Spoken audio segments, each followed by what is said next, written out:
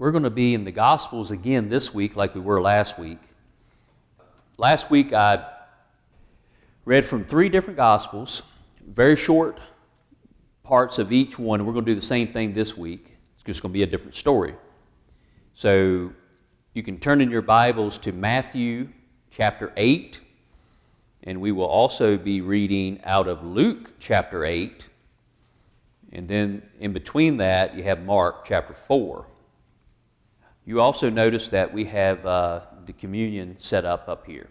Haven't done that in a while, so I want to touch a little bit on that at the end, but I want you to be preparing yourselves for communion later, and we're going to do it a little different than what you're familiar with in the past. But there's someone you need to know before you ever understand what the Lord's Supper is all about, before you can actually partake of the Lord's Supper. You need to know someone. And I want to introduce you to that person that you need to know. And his name is Jesus, which you probably already guessed that.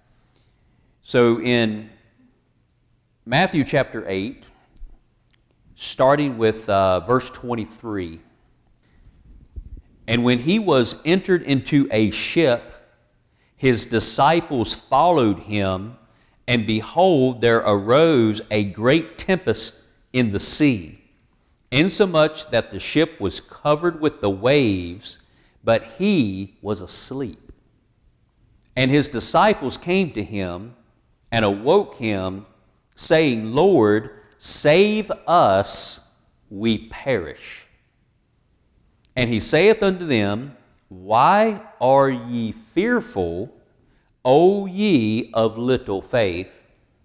Then he arose and rebuked the winds and the sea, and there was a great calm. But the men marveled, saying, What manner of man is this, that even the winds and the sea obey him?" Mark's got the same story, if indeed it is the same story. I guess it's possible there could have been another day this happened, but I think it's the same story. And it says, I'm going to read, it's going to sound very familiar to you. "And the same day when the even was come," so it was late in the day, "he saith unto them, Let us," this is the difference right here. It says, "Let us pass over unto the other side." Now in Matthew, you don't see it in that portion of Scripture. Now you can back up in Matthew and you can see where Jesus' plan is to go to the other side. But you don't see it in the actual story. But in Mark, you see it. And also in Luke. "Let us pass over unto the other side. And when they had sent away the multitude, they took him even as he was in the ship." They took Jesus just the way he was into the ship. "And there were also with him other little ships." You don't hear about those little ships in the other 2 accounts. And that's significant. All right, I might as well talk about it now because I'll forget if I don't. What you're seeing here is a ship that Jesus is on. He's on this ship, and the people who are following him are on the ship that he's on. And they're on a journey from one side of this lake of Galilee all the way over to the other side. Now, this is a picture of Jesus taking us through our Christian walk, and he is going to lead us to the other side. Now, these little boats, these little ships, probably didn't make it in this storm. But the ship that Jesus was on is going to make it to the other side, no matter how bad it gets. Now, when you are a follower of Jesus, you have entered into that ship with him, and you're on a journey. Now, just because you're in Jesus Does that mean that there will be no more hard times? Does that mean that there will be no trials and tribulations that you won't go through them anymore, right? You're in Jesus, everything's going to be wonderful.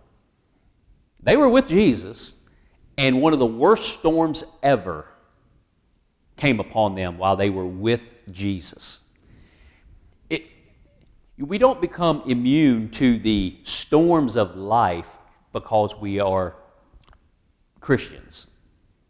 Sometimes it brings on even more, right? So, someone walks up to me and says, I want to get saved. I want to be a Christian. Sometimes I will tell them, no, you don't. Get on out of here. Does that mean? Is that just fair warning? Are you sure you want to be a Christian? Are you sure you want that to be your way of life? And sometimes these guys that were on this boat, most of them were on boats and they were fishing the Sea of Galilee all the time until they met Jesus. They knew that sea really well, and they knew that these things happened on that sea. And they felt like they were pretty good at navigating their ships. They were good at it. And you're with Jesus. They say, Jesus, we're good. This is our thing, right? We can take the wheel. We know what we're doing here. Jesus can be sleeping and not involved, and we're going to be just okay. We're going to be fine. And then, now, was it the devil seeing that Jesus was not paying attention? Or maybe it's that Jesus has ascended and he's up in heaven now, and he's not here. We can't see him, but are we in Jesus even though he's up there? And are we trying to do what we feel like we're good at without him? Did the devil cause this wind to come up? Did Satan say, that Jesus is in that boat, I need to sink it and kill him? And was it the devil? Because it says that when Jesus was woken up by his disciples, it was a real quick prayer that they realized that even though they were doing what they knew best, they were professionals, that this storm was about to kill them. The waves have come over top of the boat, and it's filling up with water. And Jesus said, we're going to the other side, but they're thinking we're going to the bottom. Now, there may be times in your life that you feel like you are so overwhelmed and that you're going down. But remember what Jesus said, that if you stay with him, that he's taking you to the other side. When we all get to heaven, what a wonderful day that will be. A glorious day that will be. So I think this is a picture of that. There's going to be storms in our life, and how do we get through them? It's going to Jesus, and even though you may not see him, he's there, and you need to pray to him just like these guys did. But those who were on the little ships, there was no Jesus with them. So don't be on a little ship without Jesus. And there arose a great storm of wind, and the waves beat unto the ship, so that it was now full. It was about to go down. And he was in the hinder part of the ship, asleep on a pillow, and they awake him, and say unto him, Master, carest thou not that we perish? Sometimes when we are going through the storms of life, we call out to God and say, God, do you not care about me anymore? God, are you there? How can you be letting me go through these things? Remember that we are not immune to those things that happen in this world. We are being tested to find out what we're really made of. Do we really believe in Jesus and what he can do for us? Are we keeping our eyes on him? Because he promised us that we're going to get to the other side if we stay with him. But when we start to look at all those things that are happening, it's like, remember when Peter when they saw Jesus walking on the water, and he wanted to go out and walk on the water too, and Jesus was like, come on. And he stepped out of the boat, and he actually walked on the water for just a few steps. Peter did. And he was looking at Jesus. But then all those waves and all the wind, and he started looking at his surroundings. He took his eyes off Jesus, and immediately he started to sink. And his last words were, save me, and Jesus was right there and pulled him up out. 39. And he arose and rebuked the wind and said unto the sea, peace, be still. And the wind ceased, and there was a great calm. Now, the reason that I asked earlier was, I asked, did Satan cause this storm? And the fact that Jesus has woken up and he rebukes the wind. In the New Testament, when you see the word rebuked, it's almost always has to do with evil spirits, devil type things. Jesus rebukes. There's only a couple times in the New Testament that I can think of where it's not used in that way. And that's why I feel like this might be the devil himself that has caused this thing to happen. So God allows the devil to do certain things. He's using the devil, actually uses him. Remember the story of Job? Go back and read the beginning of Job. And Satan shows up at an angel meeting in heaven. And God notices him and says, oh, hey, what's going on? And the devil's like, oh, going from here and there. I'm just doing my thing. And then Job, God said, have you considered my servant Job?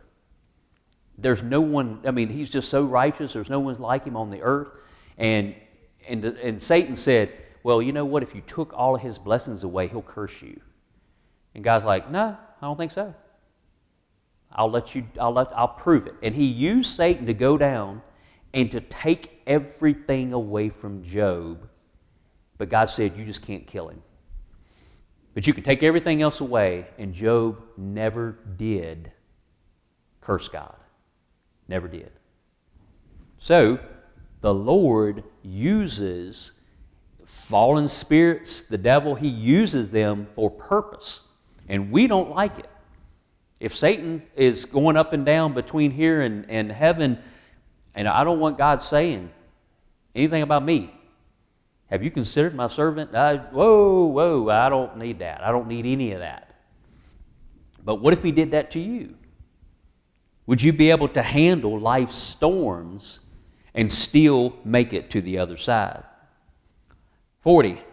And he said unto them, why are ye so fearful?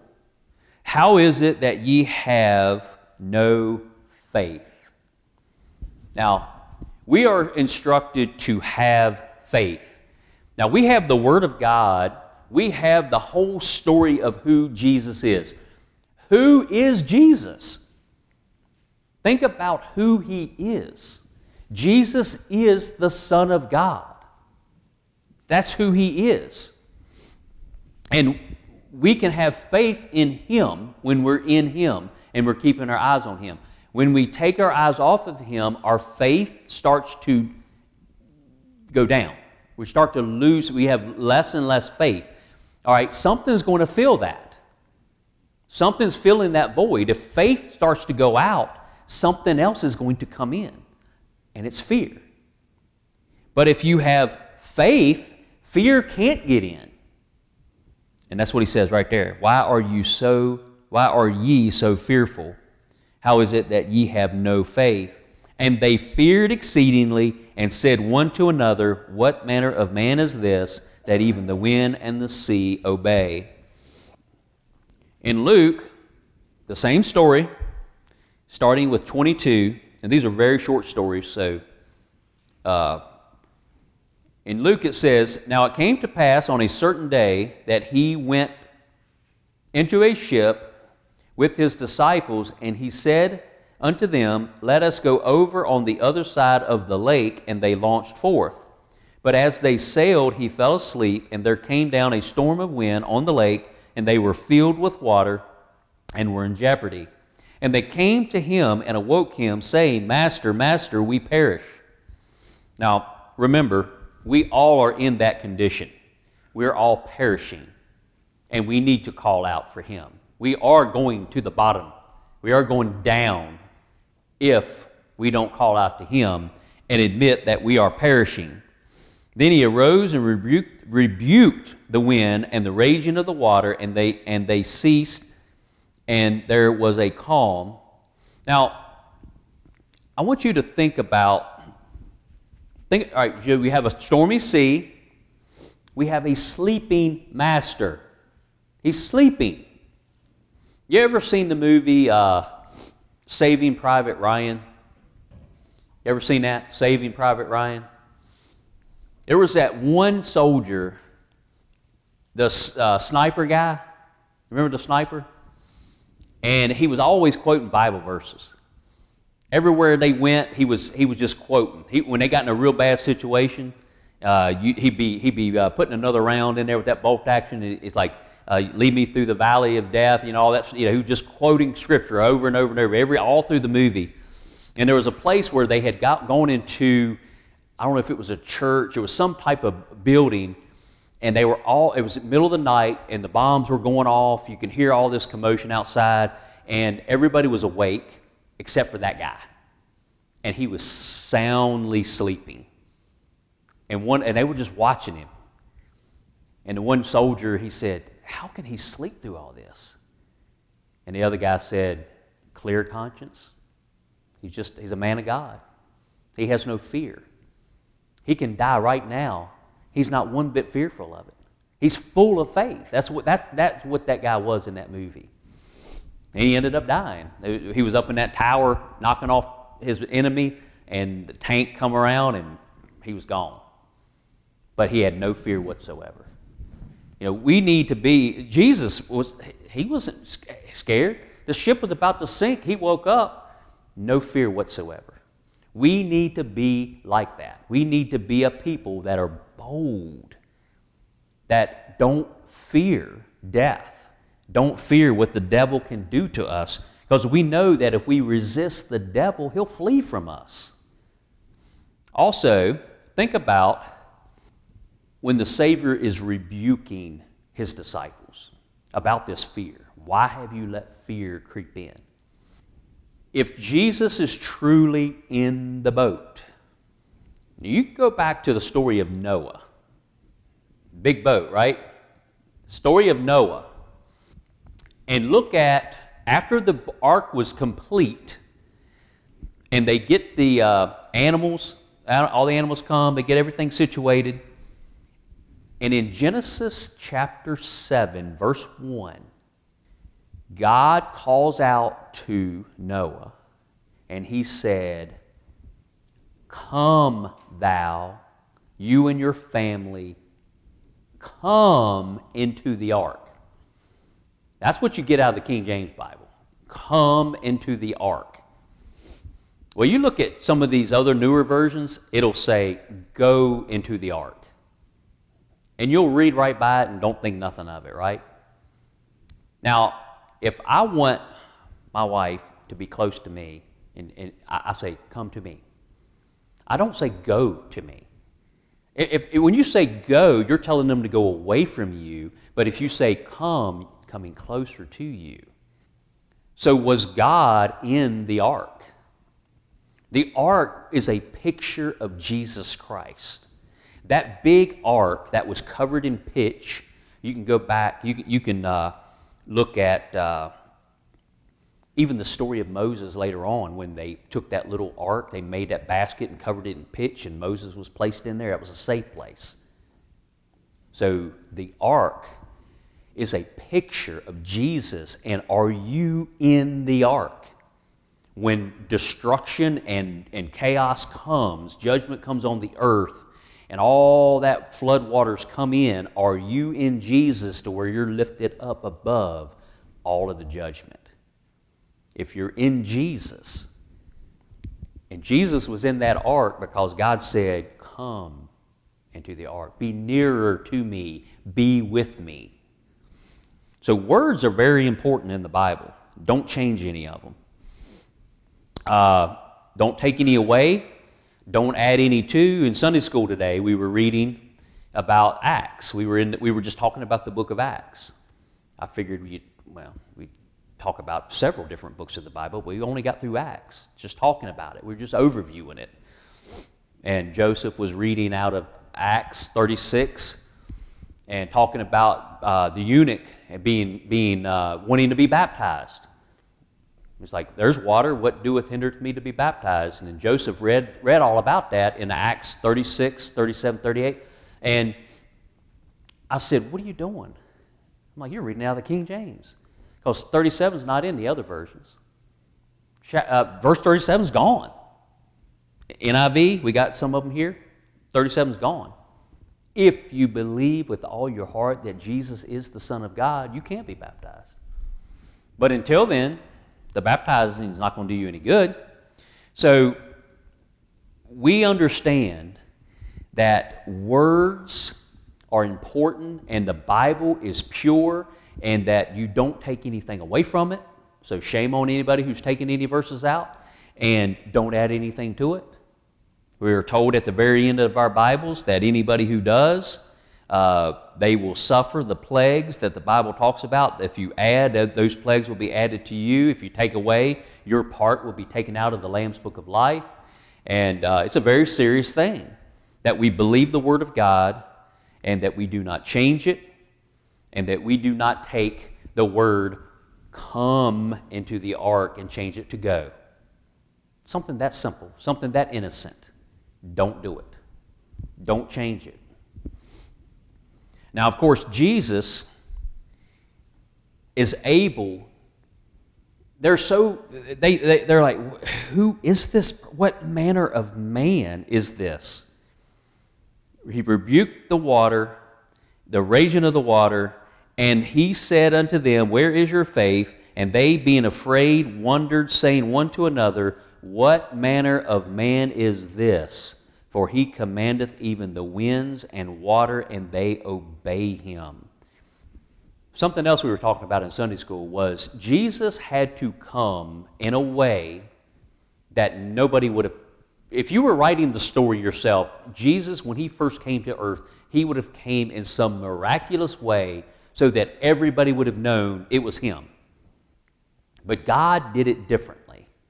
Jesus came as a little tiny baby. He was conceived in a womb. And you must believe that it was the womb of a virgin. If you don't believe that, you need to study the Word of God and understand that that is true. Because Jesus had to be a perfect, sinless human to be able to be a sacrifice for us. Had to be. So if he was just a good person, he was not suitable to be a sacrifice for us. He has to be 100% human to be a sacrifice for humans, but at the very same time, he must be 100% God. What manner of man is this? That's the title of today's message. What manner of man is this?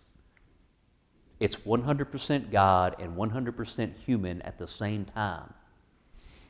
Notice all of your superhero movies. They all copy the Bible. Joseph brought it up to me. He was talking about Avengers and Endgame, Avengers Endgame, and the bad dude. And he could explain it way better than I could because I don't really get it. I don't like any of those movies. I just don't like them. But if you look at the things that happen, the numbers that are involved, the things that they try to do, they're copying the Bible. They're kind of come up with a Jesus, a superhero. Work on a sermon about that, okay? Work on a sermon. He'll preach it and he'll explain it way better than I can. What manner of man is this?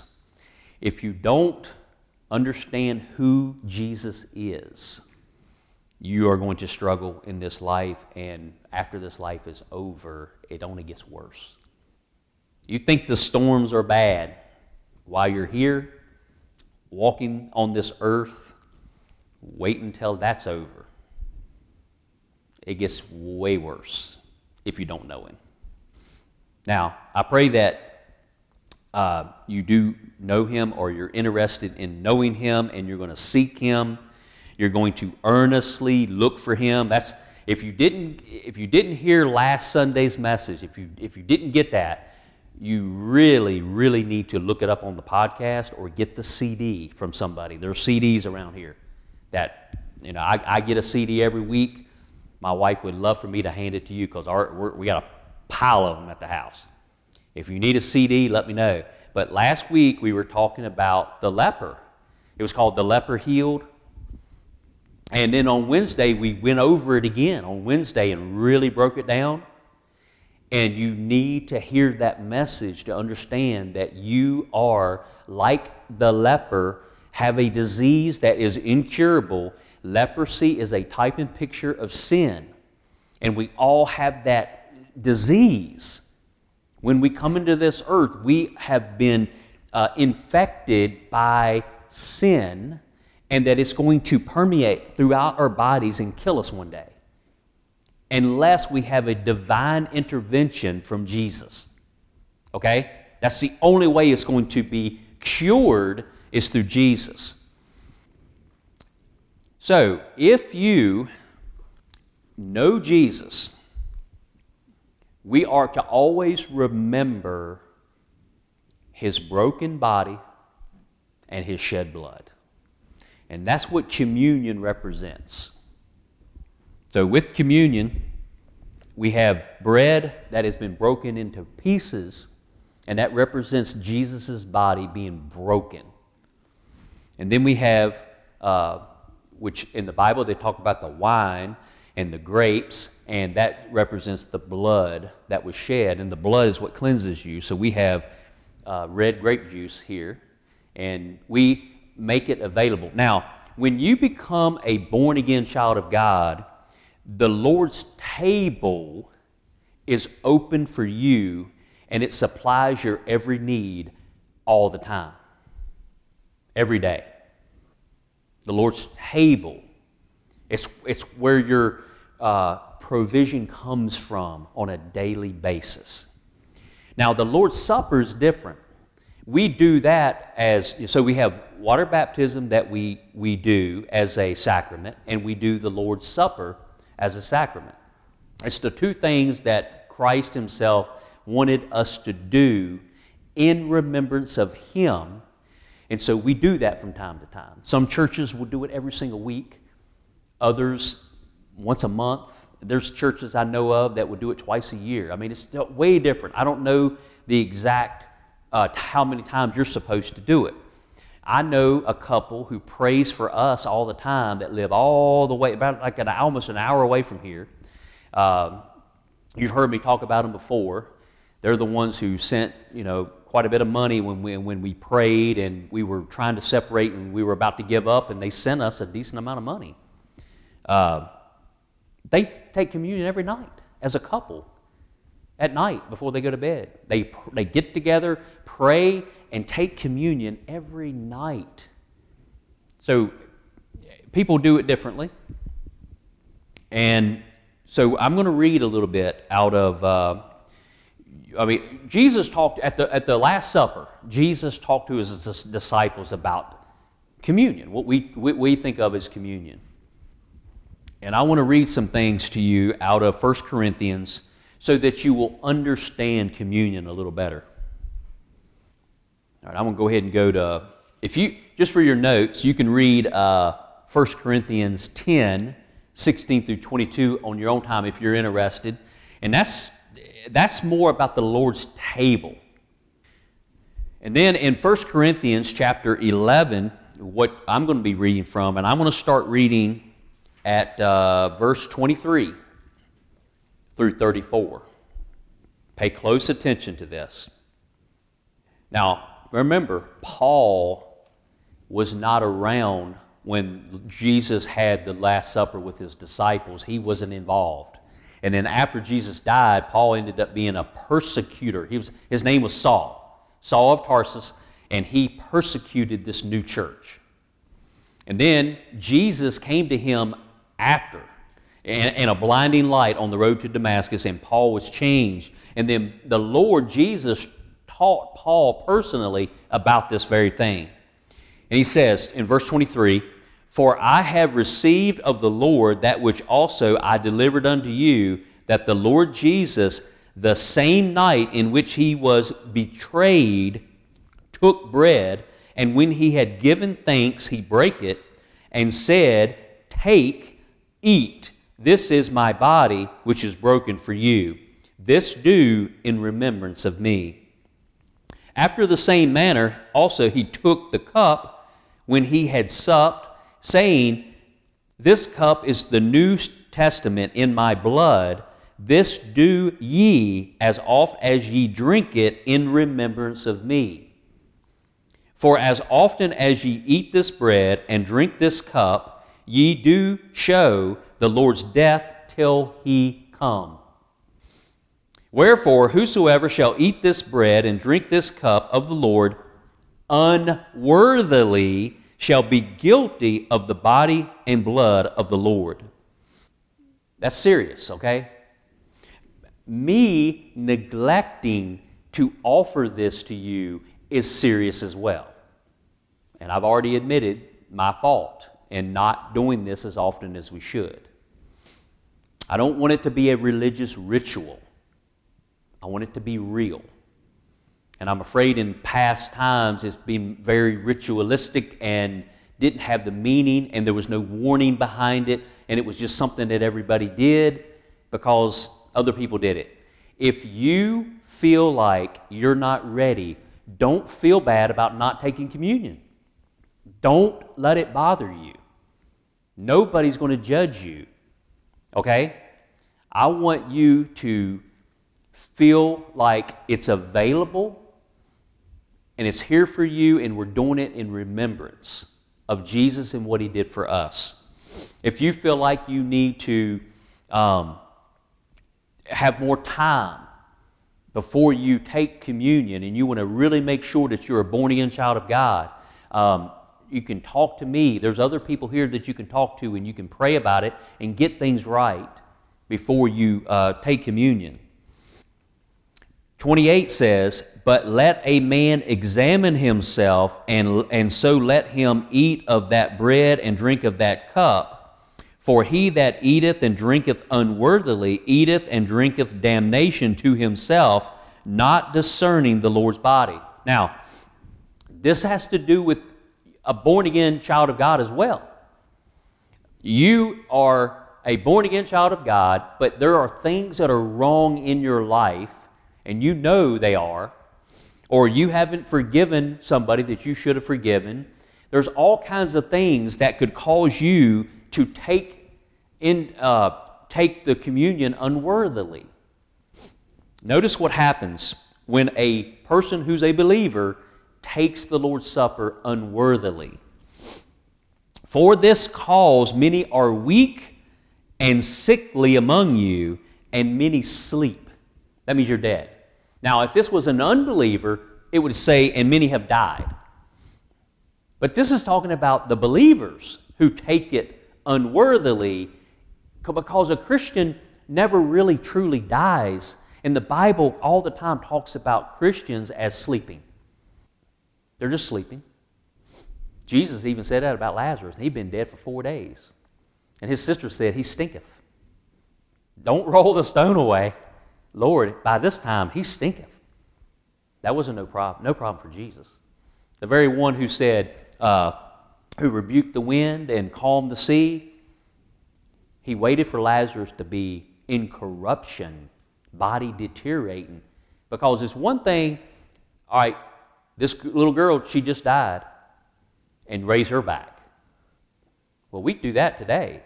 You know, if they just passed, you can go over and maybe get the heart started again, and you can resuscitate, right? Well, there was no mistake made about Lazarus. he was dead, and he stinketh. And Jesus said, come forth. And he rose from the dead. But like Jesus said, he's just sleeping. Really? Just sleeping? Yeah. If you're in Christ and when you die, you're just sleeping. For if we would judge ourselves, we should not be judged. Now that's talking to Christians. Remember I told you a story a long time ago? John, I think it was Alan Redpath, was in England visiting some friends. This was a long time ago. And the couple that he went to see, they had two little boys that were very rambunctious. And the older ones wanted to go out for an evening dinner, and they left the two boys at home. So they went out. The boys got into all kinds of mischief. No parents around. They were just going crazy. And they knocked over a very expensive vase that their mom had at the center of the table. She was so proud of it. Knocked it over and broke it in pieces. So when the parents were like, well, we've been gone a little too long. We really need to get back to these boys. Who knows what they're doing? So they hurry home, and they expect all this commotion when they get there. But they open the door up, and it's total silence. And they walk into the house, and on the table there's a note amongst all those pieces of that vase. And the note said, Dear Mother, we have broken your wonderful vase. We have sent ourselves to bed with no supper. That's self-judgment. They had sent themselves to bed with no supper. Now, how can you, after that self-judgment, go up there and get them out of bed and spank them and say, why did you break my vase? They had already realized they had done something wrong, and they did something about it. When we, as little kids, look up to our Heavenly Father and say, Lord, we messed up, and this is what we've done about it. It's better for you to judge yourself and to punish yourself than to wait for Him to do it. He's really good at chastising. Okay, now, just to show you that that's what it really means, it's not condemnation, it's chastisement. This judgment isn't about going to hell or heaven. This judgment is about being taken out behind the woodshed by your Heavenly Father or not. Because it says it right in the next verse. But when we are judged, we are chastened of the Lord, that we should not be condemned with the world. See the difference? As Christians, we're not going to ever be condemned. If we're truly a born-again child of God, we can mess up. We're going to be chastened, corrected, punished by the Lord, but never condemned. Okay? You might be sick. He might even kill you if He has to keep you from ever totally falling away. Wherefore, my brethren, I don't need to read anymore. All right, so through 32, and that just gives you a little bit of understanding on communion. And before we do that, I'm going to finish up with prayer, and that way the podcast and all that can be, done. And then I'm going to give you an opportunity to take the bread and the juice if you would like. So let's pray. Heavenly Father, we thank you for today. Father, we thank you for this message from your word. And Father, we realize that Jesus was not just a man, but Father, He is you in the flesh. Father, Jesus is the way. His body was broken for us. His blood was shed for us to cleanse us of our sins. And Father, we are remembering that today. Father, I know that each and every one of us, we need to know what the Word says about salvation, what the Word says about our walk in this great ship ride through our Christian life, where there will be storms, And Father, we know that as long as we are in Jesus, we are inside of Him, we have come into the ark to be near you, that we are in a safe place, but not immune from all those things that happen while we're here on this earth. And Father, as we go through those trials and tribulations, those things that test us, those things that may cause us to lose faith and we see fear creeping in, but Father, I pray that we would be a people who would recognize and to not take our eyes off of Jesus. That our fear would start to go away, faith would come back, and Father, we will make it to the other side. In Christ's name we pray. Amen.